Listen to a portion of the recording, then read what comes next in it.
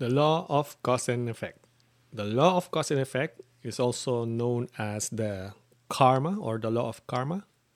This is a fundamental principle in many spiritual and philosophical traditions. It suggests that every action we take has an impact on ourselves and the world around us. The concept of karma is present in many belief systems such as Hinduism, Buddhism, Taoism, and Jainism. In essence, it suggests that the universe operates on a system of cause and effect where every action is linked to a reaction. The law states that every action has a consequence and the nature of the consequence is determined by the nature of the action. This means that the outcome of our actions is directly related to the quality of our thoughts, words, and deeds. For instance, if we act with kindness and compassion, we are more likely to receive the same in return.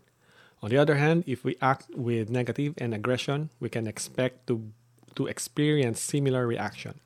The law applies to all aspects of life, including thoughts, words, and deeds. Our actions are not limited to physical actions alone. Our thoughts and words also have the power to create consequences. As an example, if we consistently engage in negative self talk, it can result in a lack of confidence and low self esteem. Alternatively, positive self talk can lead to greater self awareness and an improved sense of well being. The law is based on the idea that everything in the universe is interconnected and that our actions have a ripple effect that can impact not only ourselves but others around us. The choices we make can affect the people in our lives and even those we have never met. For instance, a single act of kindness can inspire others to act the same, creating a chain of reaction of positivity. The law is often seen as a moral code that encourages individuals to act with integrity, kindness, and compassion. It serves as a guide to promote positive behaviors and discourages negative ones. For instance, if we treat others with respect and kindness, we can expect to receive the same in return. Similarly, if we act dishonestly and unethically, it's likely to lead to negative consequences. The law can be seen as a tool for personal growth and self-reflection as individuals are encouraged to examine their action and their consequences by understanding the link between our actions and the outcomes of. We can learn from our mistakes and make better choices in the future.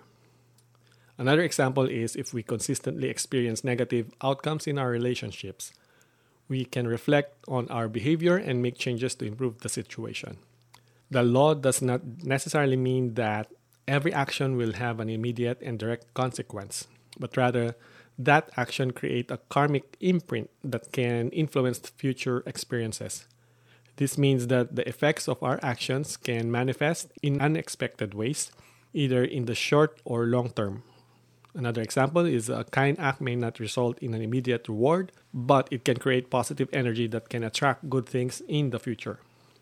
The law is not meant to be a form of punishment, but rather a natural law that helps individuals learn and grow from their experience. By taking responsibility for our actions, we can learn from our mistakes and create positive change in our lives. If we consistently experience negative outcomes in our career, then we can reflect on our behaviors and make changes to improve our work performance. By understanding and embracing the law of cause and effect, individuals can take responsibility of their actions and create positive change in their lives and the world around them. The law offers a way to promote positive behaviors, learn from our mistakes, and grow into the best versions of ourselves.